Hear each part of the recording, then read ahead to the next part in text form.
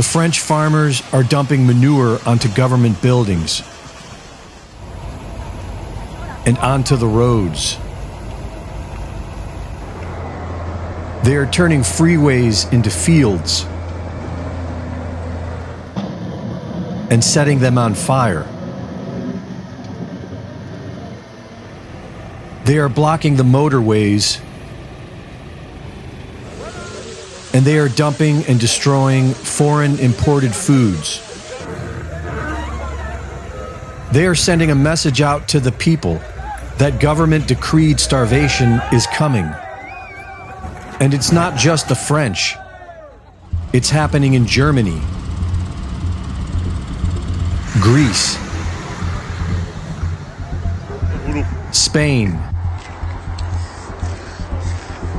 Belgium, Italy, and Ireland, and it looks like it's just getting started. This is, of course, in response to the European Union's green agenda. The EU is imposing extreme regulations on farmers, which are forcing them out of business. Globalist media is spreading propaganda that farming is bad for the environment. And domestic terrorists in America are setting fire to farms. This is all being blamed on the lie that humans are responsible for climate change. And so the solution for Western governments seems to be to depopulate, or rather, murder its own people.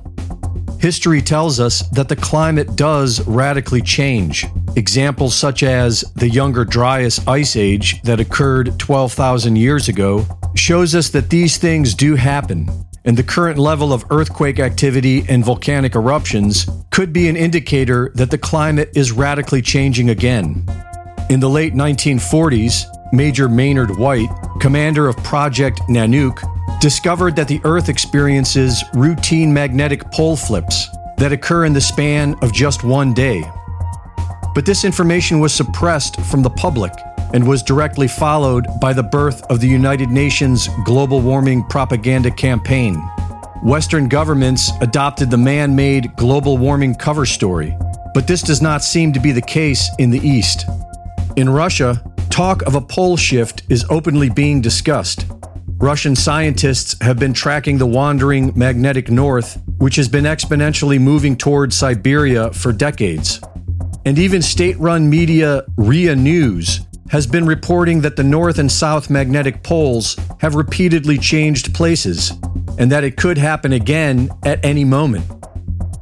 Russian media has even cited the work of the sleeping American prophet Edgar Cayce, who predicted a sudden climate change that would lead to the death of cities and cause the European Arctic to thaw. The Russian Federation seems to be preparing for this pole shift. Massive infrastructure is being developed in the Eurasian Arctic, and Russian bases in Antarctica are being drastically restored. The farmers in Russia are not being attacked. They are being given extra subsidies by the government and encouraged to expand. These contrasting agendas between the East and the West could explain the current conflicts. If the poles are expected to flip, then it would explain just about all the madness that is happening today. And the plan of the Western governments appears to be to cull the population and weather the storm underground. Greg Reese reporting.